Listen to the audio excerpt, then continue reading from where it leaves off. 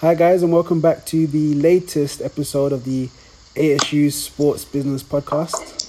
I forgot what number we're on now actually, but I guess that means it's going well.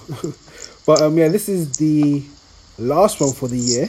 As we're in December, I hope you guys are looking forward to your Christmas festivities and the New Year.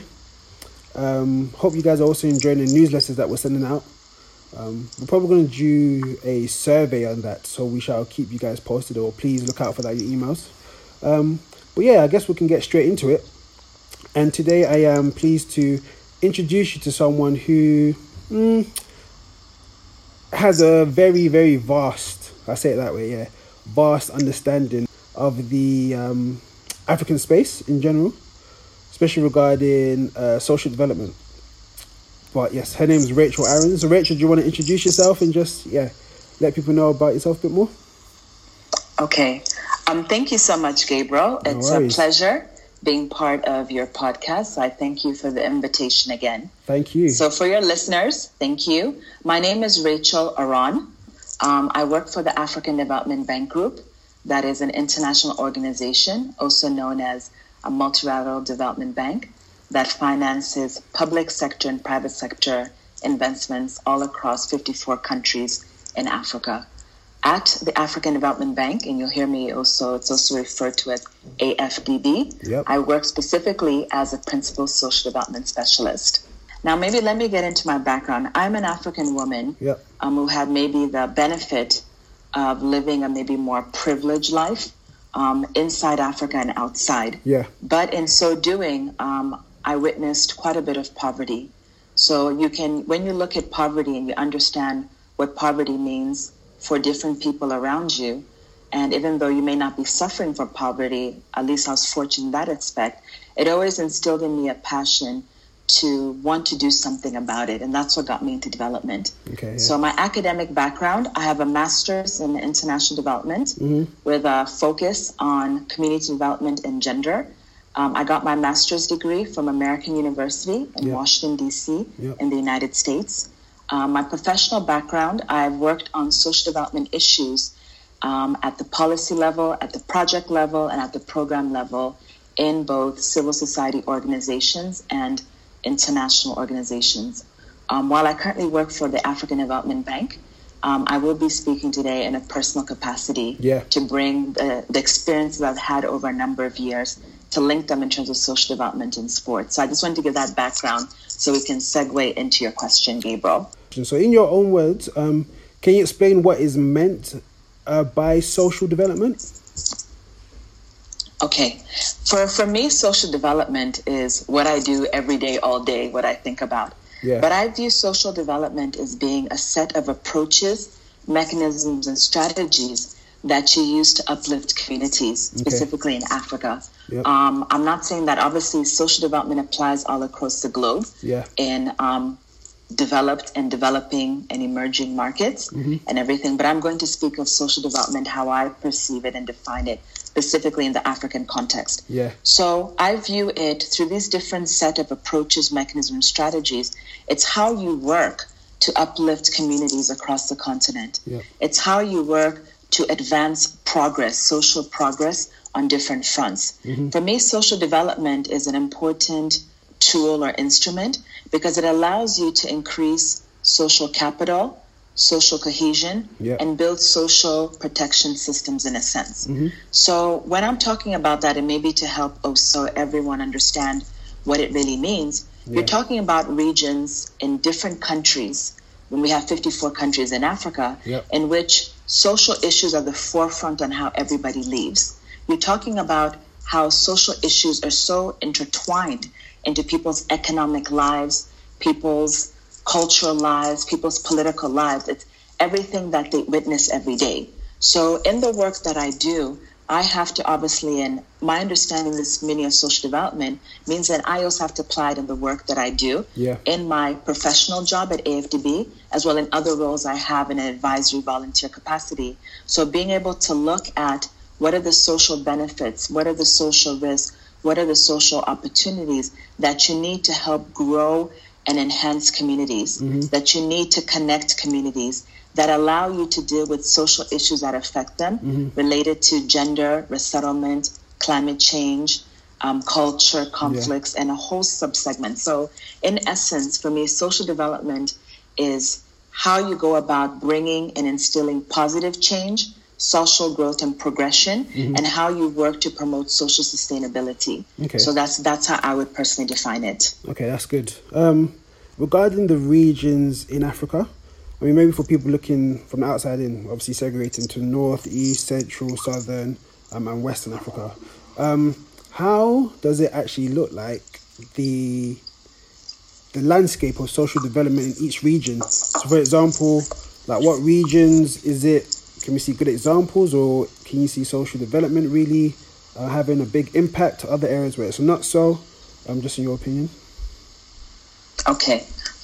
So how I look at social development in each region, I've had the privilege of having lived and worked extensively in each of the 5 regions of Africa that you mentioned. Yep. Now, I would say that there are a number of similarities, similarities in the sense that in all the regions of Africa, and I think this thing's true, there are 3 similarities that I see.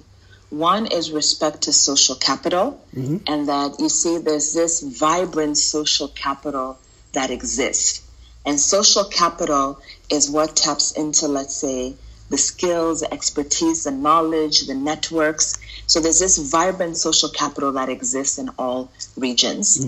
There's also this incredible, what I call social resilience against shocks. Now, all across all their regions in Africa, and actually the countries, to be honest, we find a lot of Africans have been faced with different shocks, political shocks, economic shocks, humanitarian shocks linked to obviously humanitarian crises, a lot of different shocks. And they don't have the benefit maybe of infrastructure of institutions that can maybe protect them. So there's been this natural and incredible social resilience that they've developed and that you see in different regions. And I think that's also something, a common similarity. The other similarity I see in all of the regions, and the third one would be what I call the power of culture.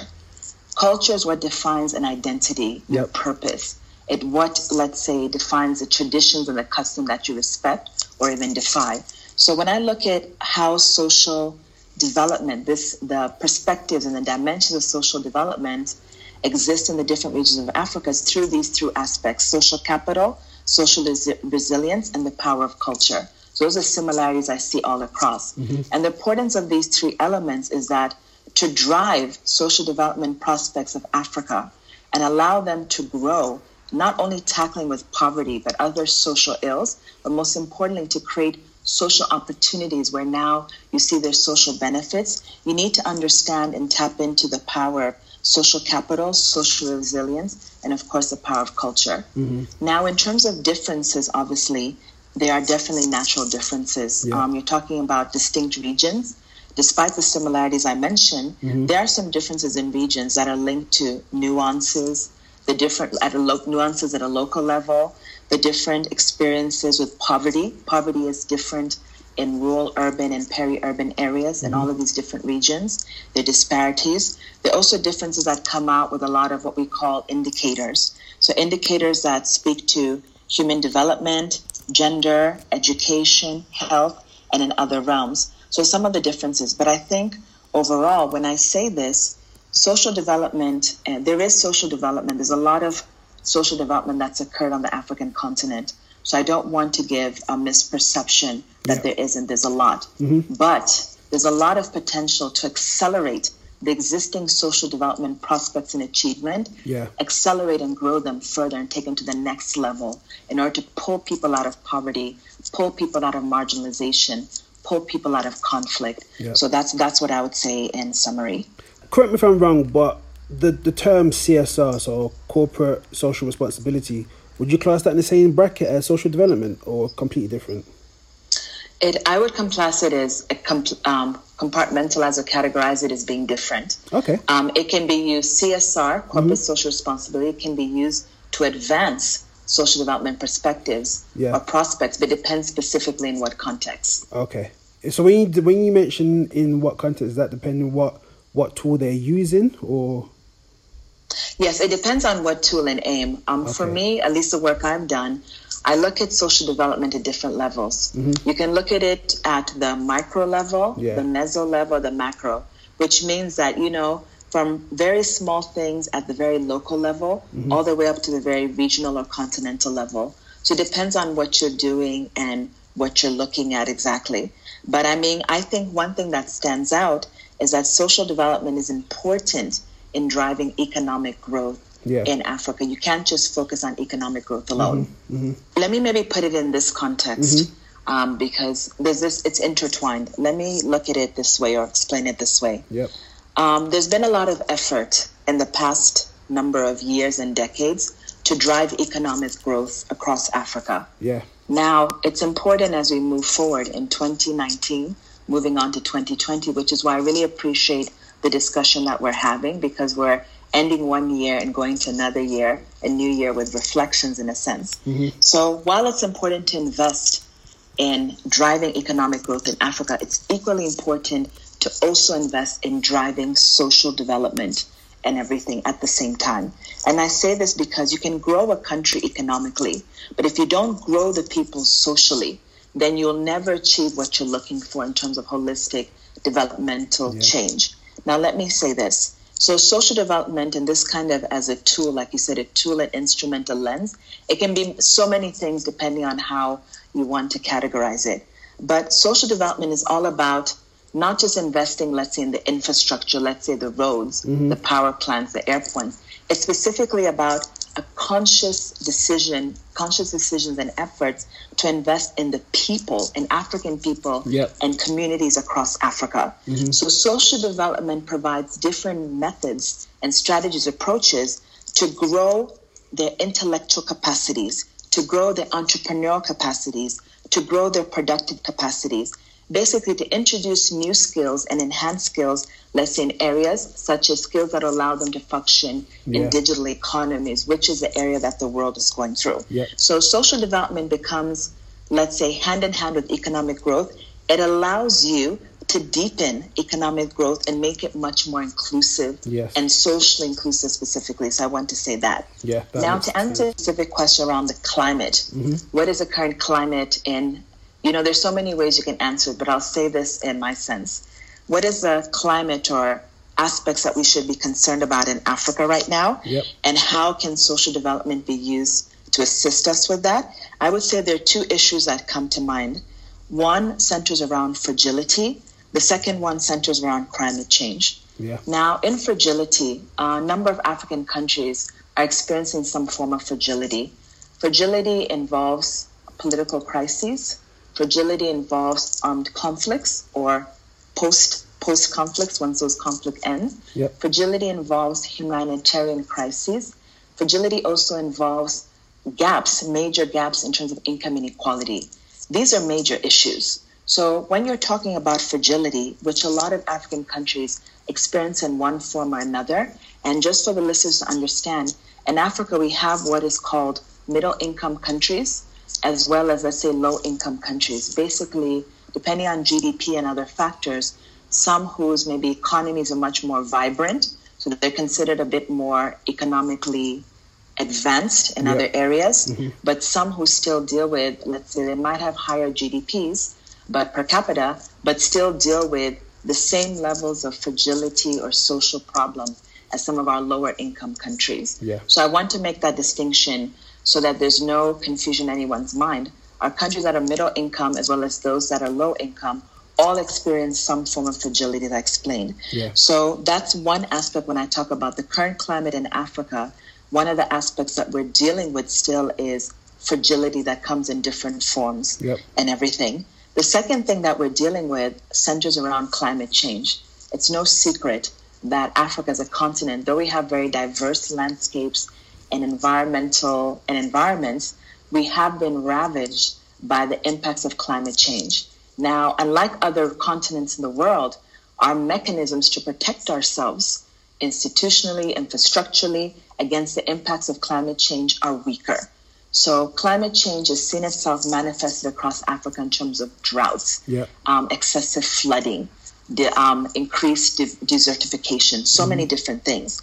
So with this climate where we have to deal with the risk associated with fragility and the risk associated with climate change, you have two very distinct factors that are threatening our ability to continue to grow and progress socially. So a social development lens can be used to better understand when we're looking at fragility or when we're looking at climate change, what actually needs to be done. When we talk about climate change, there's been a lot of talk around climate change mitigation, which is important. However, when it comes to Africa, the real emphasis has to be on what we call climate change adaptation. Climate change adaptation is essentially the social implications of climate change. So how do you adapt your economic livelihoods? How do you adapt your social behavior? How do you adapt certain patterns in terms of your agricultural or subsistence farming patterns? How do you adapt in light of new climatic realities that are affecting the way you live your life, how you make incomes? How do you adapt to, let's say, natural disasters whose, let's say, footprint is getting larger? So it's things like that that a social development lens will allow you to look at what are some of these social issues associated with fragility and or climate change, for instance, to assess those social issues better and develop solutions to them that would allow you to address them in a much more holistic manner, a more inclusive manner, that also involves different stakeholders at a local level and regional level. And when I say stakeholders is different groups of people. It can be civil society organizations. It can be government entities. It can be private sector players. It can be also people who live in the diaspora. You know, so they're different things. So that's what I would say in terms of emphasizing why social development, advancing social development prospects have to be done in parallel with advancing economic development prospects, why it's important, but at the same time how the current risks that we're facing, such as in the areas of fragility and climate change, are also equally important that cannot be ignored, and through which a social development lens should be applied to help us and help all of us who work in Africa, live in Africa, who are Africans themselves. And I'm an African woman, I'm not excluded from this, to help us reach the social development and the social progression, the full social development progression and full social development potential that exists in our continent. Yeah, it sounds as though both go fit hand in hand, like a hand in a glove, in terms of the social and economic. You can't do one without the other. They really help each other. At least in my opinion, I think so. Because it's often social has been neglected and assuming that if you go for the economic, then it'll automatically trickle down, not necessarily. No, that makes sense. And I've even, from what I've seen with loads of African organizations, or not just African organizations who are doing some sort of developmental work on the continent, usually we have areas, infrastructure, agriculture, but maybe sport as a tool to bring those social, maybe economic development ideas across is maybe not so much a tool that people necessarily think of straight away to use. And in your opinion, why do you think this may be? I mean, I would say that I think there are different reasons. I think that international organizations, and this is both bilateral agencies and multilateral agencies alike, don't focus on the link between sports and development for different reasons. Now, I'm not saying that I necessarily agree because I think it's a lost opportunity. I think this nexus between sports and development is very strong and should not be neglected, but it has to be well understood. So I think international organizations maybe neglect to focus on the full potential of sports and development for a couple of different reasons. I think one is they're guided by policy and strategy frameworks that often don't recognize or include the importance of sports and development. They also, a lot of international organizations don't see sports for its full potential. They see sports maybe as a recreational activity or something you do for pleasure, but they don't see the full potential of what I'd call or what is known as the sports economy and everything. And I think also there is somewhat of a limited strategic vision and maybe limited technical expertise of the staff they have to be able to see that. You don't have to be someone coming from a sports background, either academic or professional, solely to see the value of a sports economy, it means then you need staff. I mean, having that complement of staff would help you naturally because they would see it naturally. Yeah. But if you don't, then you also need people who can see the linkages the same way as, you see in other cross-cutting and other important issues. So I would say all of these reasons, plus a simple fact sometimes, like with gender, it took a while for a number of international organizations and many years ago to really get on board and understand what gender equality means and how to work towards it. Same thing with climate change. It took a while to understand what climate change means and how to work on it. And I believe it's the same thing with sports economy. I think hopefully we'll get there, but I believe platforms such as yours, Gabriel, open and shed light on the sports economy and its link with development, its close link and that nexus. So first, the discussion and the sensitization is key. So thank you for providing such a platform where we can actually openly talk about it. Well, thank you. And just to lead on from that too, so we've actually started to see some slight change. So for example, we've seen a collaboration with NBA and FIBA, which I'm sure you're aware about, and even work in like football, for example, which is starting to use sport as a tool to tackle social issues. Do you think this has brought more attention, in your opinion, to, like just drawing a bit more focus to actually using the sport as a tool? Or do you still think there's still people have not necessarily caught up with that yet?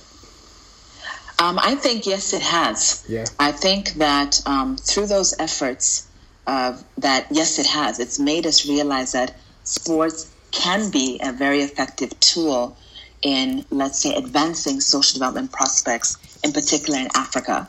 So yes, and I think for two reasons. One is sports has this natural convening power. It's a unifier. Yeah. Sports brings so many people together, depending on the sport, but even more so. Secondly, sports also brings a very mighty financial muscle. Everyone is not just watching it, but people, it's not just the attention, it's the financial ability to, let's say, implement some of these CSR and other programs. But despite all of that, I would like to say this. Now, one of the key challenges in advancing and promoting social development prospects across Africa lies in inadequate funding. Yeah. So much needs to be done, but there isn't enough money. So bringing on sports as a tool is key because sports also has that financial muscle or that financial resource mobilization capacity that maybe others might not. Yeah. Secondly, I think it's also important, and when I say yes, it does that, I think there's much more that can be done with respects to this nexus between sports and development, especially in Africa.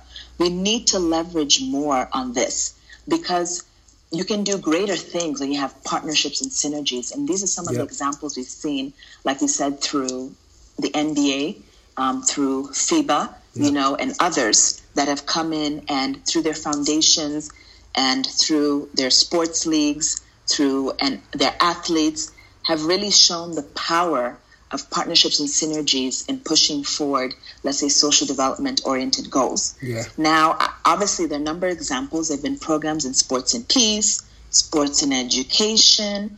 We've also seen how sports can be used in other domains. I would like to highlight that while, yes, they have shown a good example, more can be done. Much more can be done.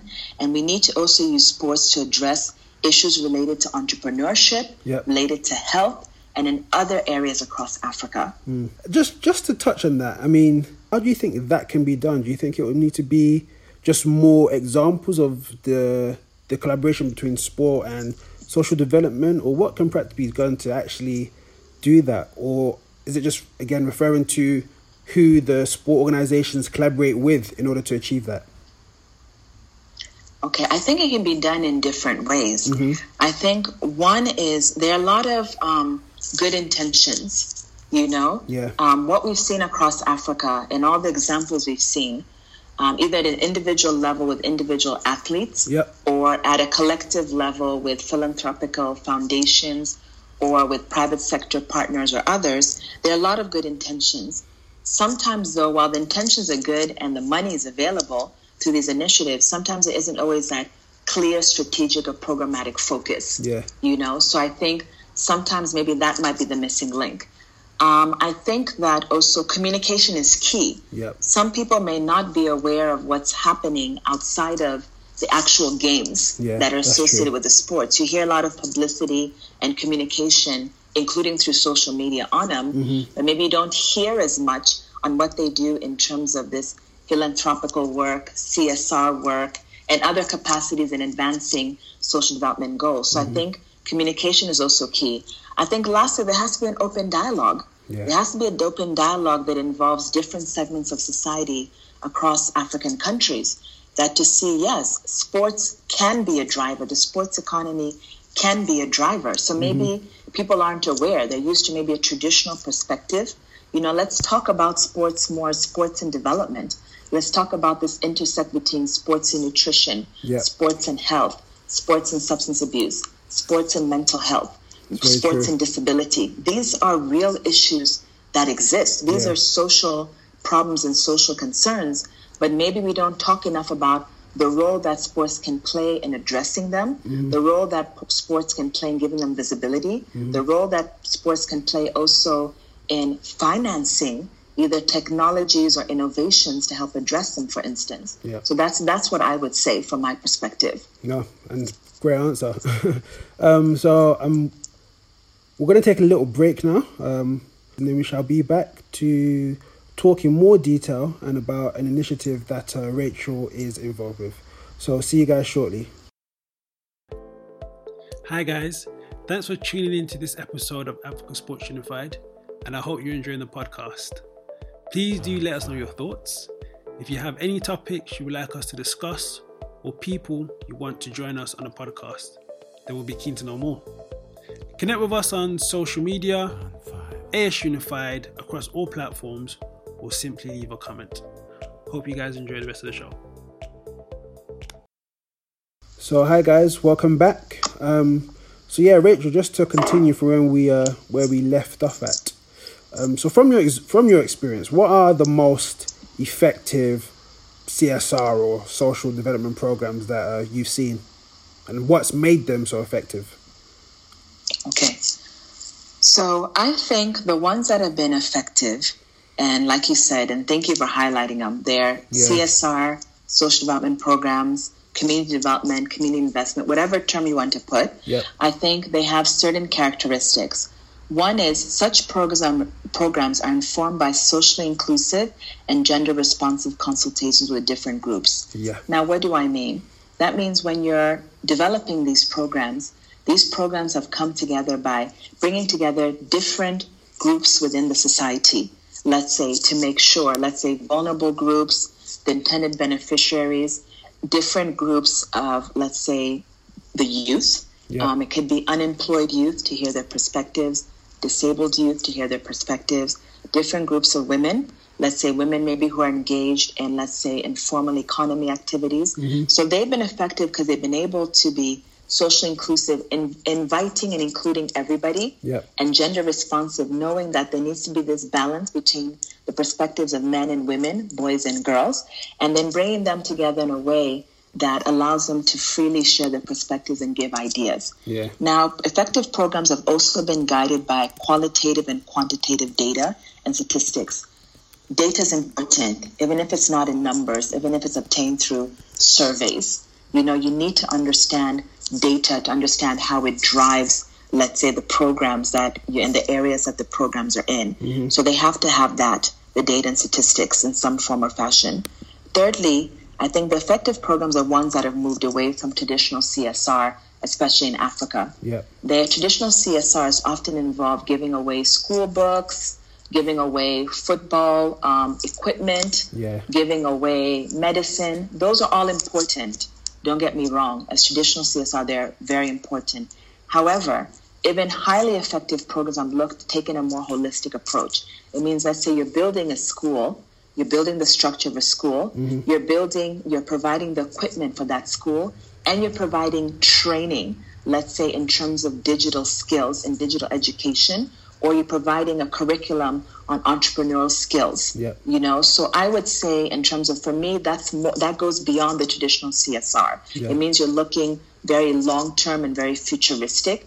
How can what I'm doing in the short term have impact in the long term in those communities across Africa? Yeah. And then the other point I'd also say, which would be the fourth point, is that effective programs in Africa have been ones in which they have a diverse or multidisciplinary staff who would implement these programs. It means you take people with the technical skills, the financial skills, the project management skills, other legal skills, other type of skills, and of course, people, let's say, who would be considered social development specialists like myself. You bring this multidisciplinary team together who can help you implement these projects and programs.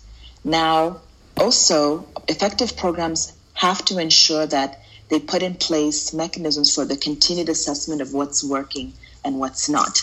And then when you see things that aren't working, even if you have the best intentions, you find ways in which you can come and correct them. Yeah. So maybe if you thought that, for instance, you're going to target 2,000 people and you realize actually the target was too high, it's better to reduce it to 500 initially and phase it out. You have that ability to assess, correct, and move forward. You'll eventually reach the 2,000 target, but you know that way in which you assess, is this working, is it not, or more that needs to be done. Yep. And finally, I would say effective programs in Africa are ones that are able to communicate effectively, communicate in a culturally appropriate way, making use of our local languages, as well as making use of social media, because a lot of people are connected by social media across Africa. So that's what I would say in that realm. Oh, brilliant. And off the back of that, are there examples you've seen of how organizations from the private sector have used sport as a development tool, other than obviously the MBAs that we've mentioned? Actually, I can give one example that comes straight to my mind. The Yunus Sports Hub. Now, the Yunus Sports Hub was founded by Professor Mohammed Yunus, who we know founded the Grameen Bank and everything, as well as with Professor Yunus and Johan Noguier. So the Yunus Sports Hub is very different. The Yunus Sports Hub actually takes this whole concept of social business and entrepreneurship and makes it the center of what it does. So in a way, it's like creating a business to solve poverty-related problems. Now, so what they've done, the Yunus Sports Hub, is that they have a two-pronged approach. One is identify social issues, and then they see how they can use a social business and sports to address those social problems.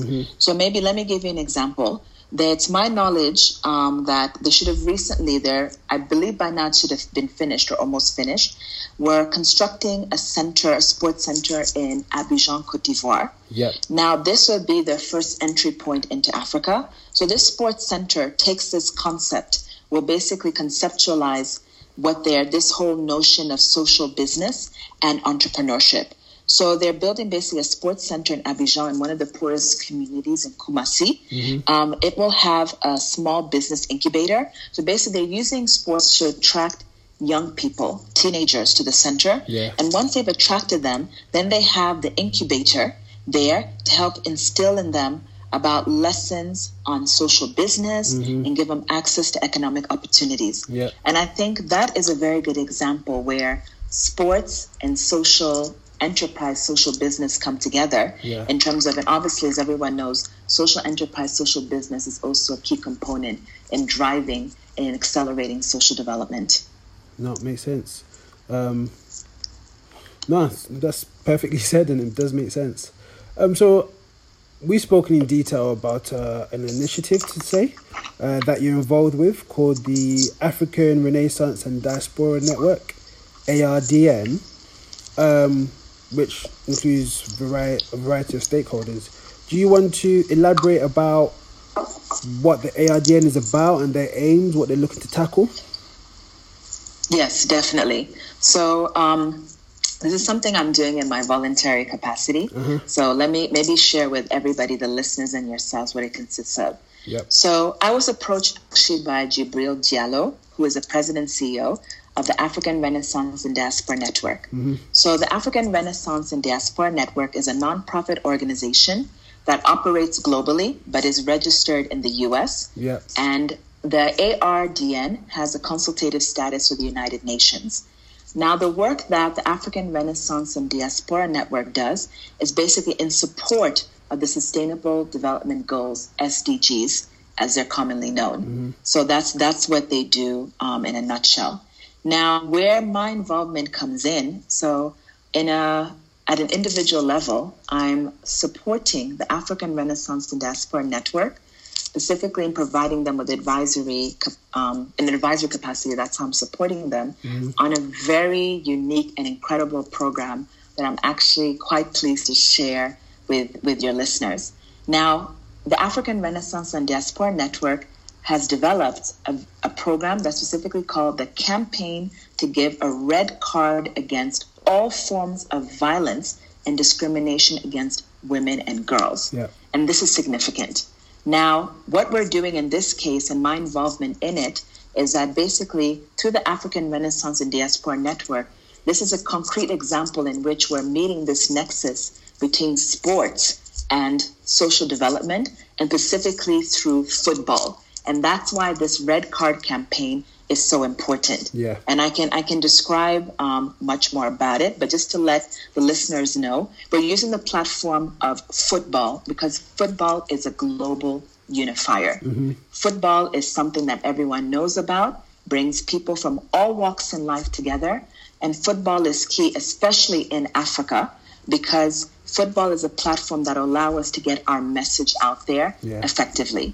So this red card campaign is been developed by the African Renaissance and Diaspora Network in close cooperation with FIFA, UN Women, UN Population Fund, the President of the UN General Assembly, and the Republic of Costa Rica, in addition to other partners. But I can explain more about it. That's huge stakeholders that you have involved there.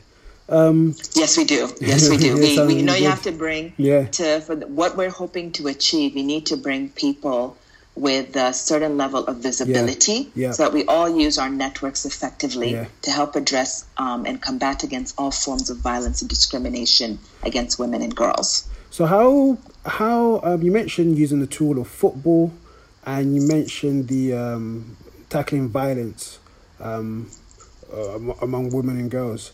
Has it gotten to the stage where you guys have a detailed strategy about how you want to activate some of these campaigns that you want to do? Like, what's the end goal, but how can people get involved? How can people know more information about it?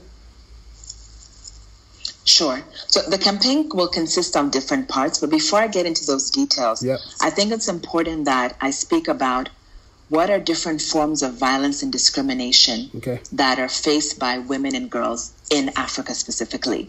Because just to make it's also good, one of the things I want to do through the campaign is to elevate the levels of awareness and sensitization. Now, let me give some examples. Now, these are examples in my own personal and professional opinion, should be considered. Of course, as we tweak the campaign, we'll make the final decision. But I want to share it because I think it's important. Now, when I'm saying this, I'm not saying in Africa, there also is violence that's perpetrated against men and boys. I'm not diminishing that. However, the scales of violence and discrimination against women and girls in Africa are much greater. That's why we're focusing on it. Now, these are some forms of violence and discrimination that I want to share with everyone. And let me list a couple of them. Human trafficking, exploitative child labor, child abuse and neglect, domestic violence, stalking, cyberbullying, sexual assault and violence, modern-day slavery, domestic worker abuse, corrective homophobic rape, discrimination based on HIV/AIDS status, reproductive abuse, discrimination against women with fertility issues, conflict-inflicted rape and discrimination, prison-inflicted rape and discrimination, urban gang initiation rape, patrilineal rights over children abuse, verbal abuse with cultural identity triggers, and child marriage. So this is quite a detailed list. Extensive list. And for my perspective, given the work I've done over the years and experiences and the knowledge I have in the social sector of a number of different types and different forms of violence and discrimination that African women and girls face. And I'm sharing this because maybe some of your listeners may not have been aware of them. some may not have been realized that they're categorized as forms of violence and discrimination. Obviously, with the campaign, we will formally decide as the African Renaissance and Diaspora Network which ones we focus on. But I think the dialogue, we should have a very transparent and candid dialogue about all the things that exist and are perpetrated against African women and African girls, so that then we can then know how we use our Red Card campaign to then work to basically fight against these different forms. Yeah. But how can people maybe get involved with the campaign? How can they know more about it? When is the campaign going to start? What's the duration? Is it just like an annual thing, or are you working towards a certain date? No, definitely. Yeah. So the campaign is going to be launched globally on March 6, 2020 at the UN headquarters in New York. Now, the significance of this global launch, like I said, we have partners who operate at a global level. Yeah. We're trying to give this issue significance, and obviously launching it on March 6, 2020 at the UN headquarters gives it that visibility that it needs. Now, the campaign is going to run from March 2020 until 2022, at the time when the FIFA World Cup starts in Qatar. And this is why it's important. That's a good 2 years for a campaign. This is not a short-term campaign. This isn't a fuzzy feel-good campaign. This is a campaign that focuses on very serious issues. Just like in football, when you get a red card, there have been serious violations that's been committed on the football field by players. Yeah. It's the same message that we want to send with respect to all forms of violence and discrimination against women and girls, and also specifically in the African context. Now, what is one of the first things that we're doing? Visibility is only as good as your message. So one of the key components of this Red Card campaign that the African Renaissance and Diaspora Network has developed with its partners focuses on getting 1 million signatures.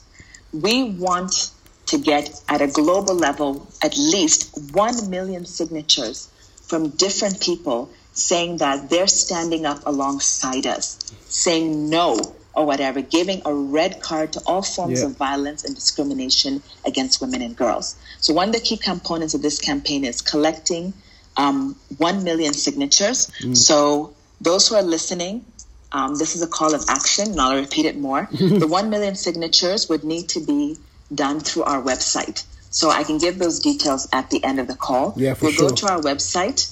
The prompt will come up, but I can explain that towards the end. Let me also explain other components in terms of visibility. Next year in 2020, we're going to have other activities aside from the collection. Obviously, the collection of the 1 million, at least 1 million signatures as a pledge in support of this Red Card campaign will happen. Obviously, it can start now. We'll continue all the way to 2022. But there are other activities we're envisioning for the campaign. So next year, after the global launch, obviously, of the campaign in March 2020, we're also going to be organizing a summit on African youth as the African Union Summit. Oh, brilliant. Now, so when the African Union meets early next year, they normally will fix the date for their summit. Yeah. So that summit will focus on, we're going to be organizing on African youth, and we're going to be addressing this issue around violence and discrimination against African women and girls within the context of that summit. We will also have another major event. This will be in September 2020, which is part of the Africa Open for Business Summit, which normally occurs as part of the UN General Assembly annual meetings in New York. So we'll have activities then. So what we basically have, we'll have these high-level activities in which we're going to be having these very global discussions to see how can we collectively give a red card against all forms of violence and discrimination against women and girls in Africa.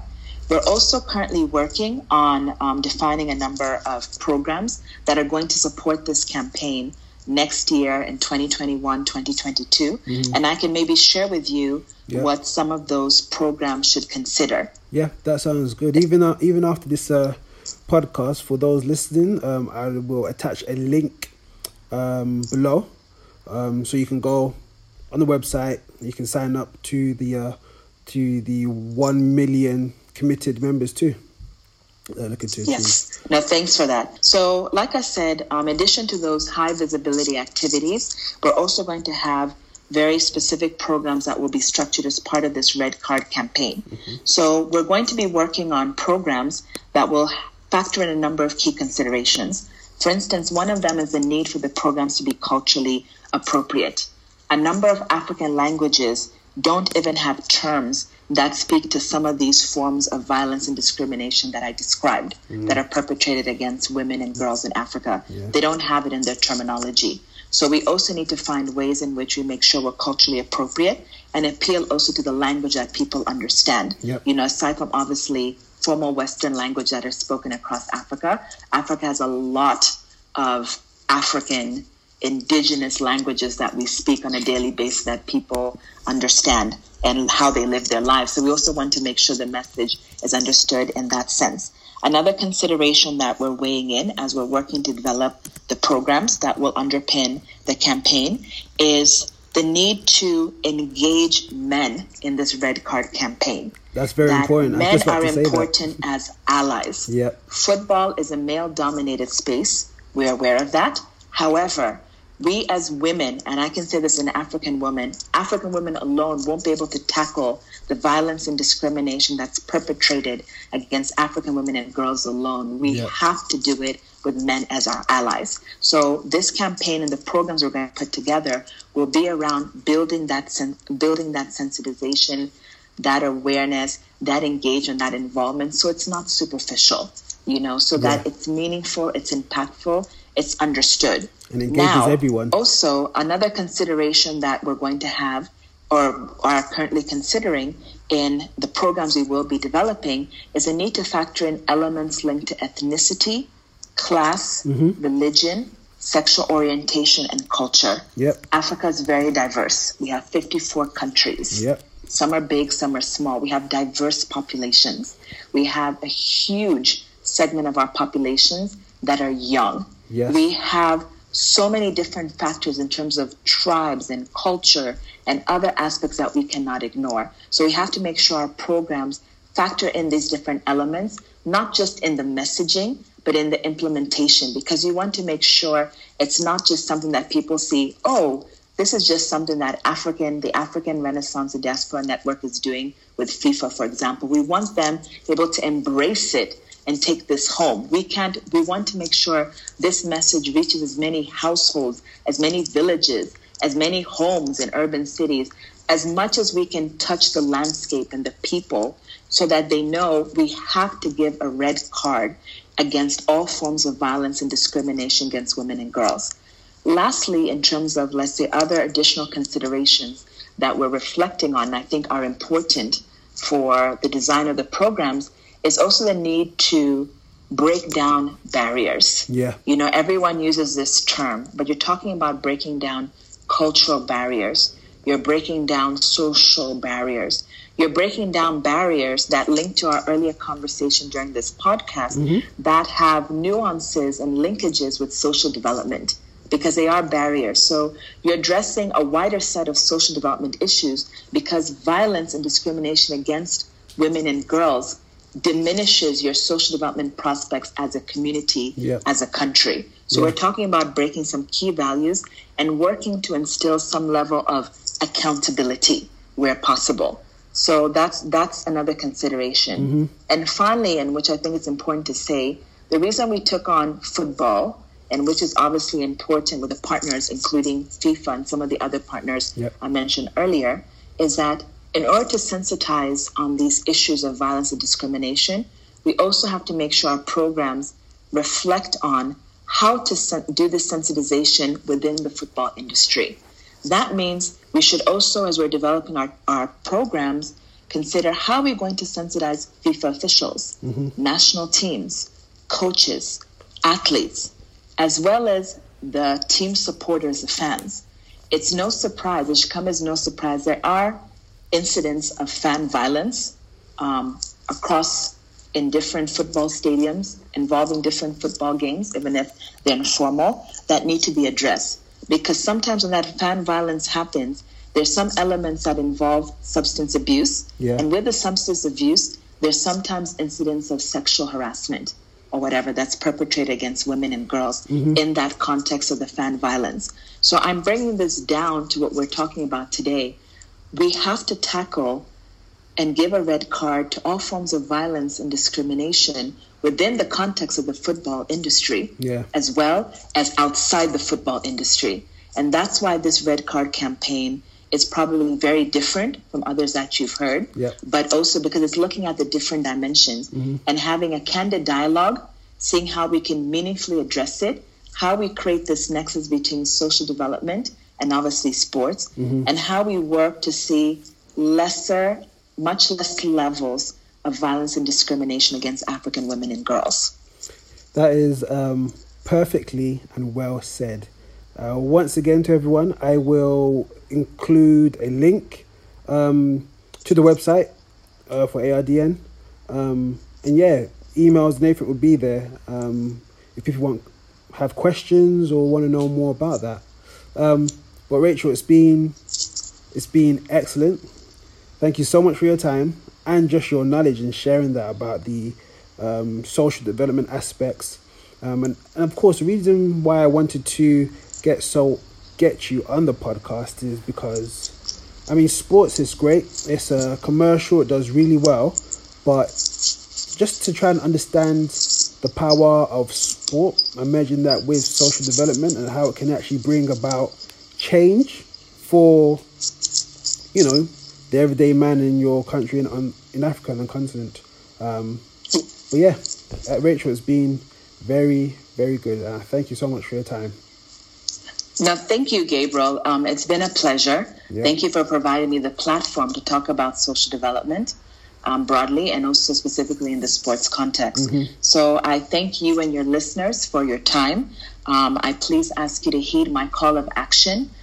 Get to the African Renaissance and Diaspora Network website. Yeah. The website is www.ardn.ngo. Please become and help us take that pledge. As soon as you get up, the website comes up, you'll see a pledge card immediately pop up. Click on that pledge card and add your signature. Become one of those at least 1 million. Show us, everyone knows, we all have a woman or a girl who means something to us, a mother, a grandmother, a friend, a cousin, a sister, we have an aunt. We have in our social circles, our professional circles, our academic circles, we know women. You don't know what women face sometimes in terms of silently, in terms of discrimination or violence. It doesn't always have to be women who are from impoverished areas across Africa. There are also women who are not from impoverished circumstances who also face violence and discrimination. So I say this, let's take a stand against discrimination, violence against women and girls in all its forms, and take a stand today with me, with Gabriel, with African Renaissance and Diaspora Network, and let's make it something purposeful, because we promise you that we won't let you down. You will see us in 2022 at the FIFA World Cup in Qatar, making good on our promise and hopefully surpassing the 1 million signature mark. Brilliant. Thank you so much. Thank you, Rachel. Thanks everyone for listening. Have a fantastic Christmas and a wonderful New Year. Take care and speak to you guys soon.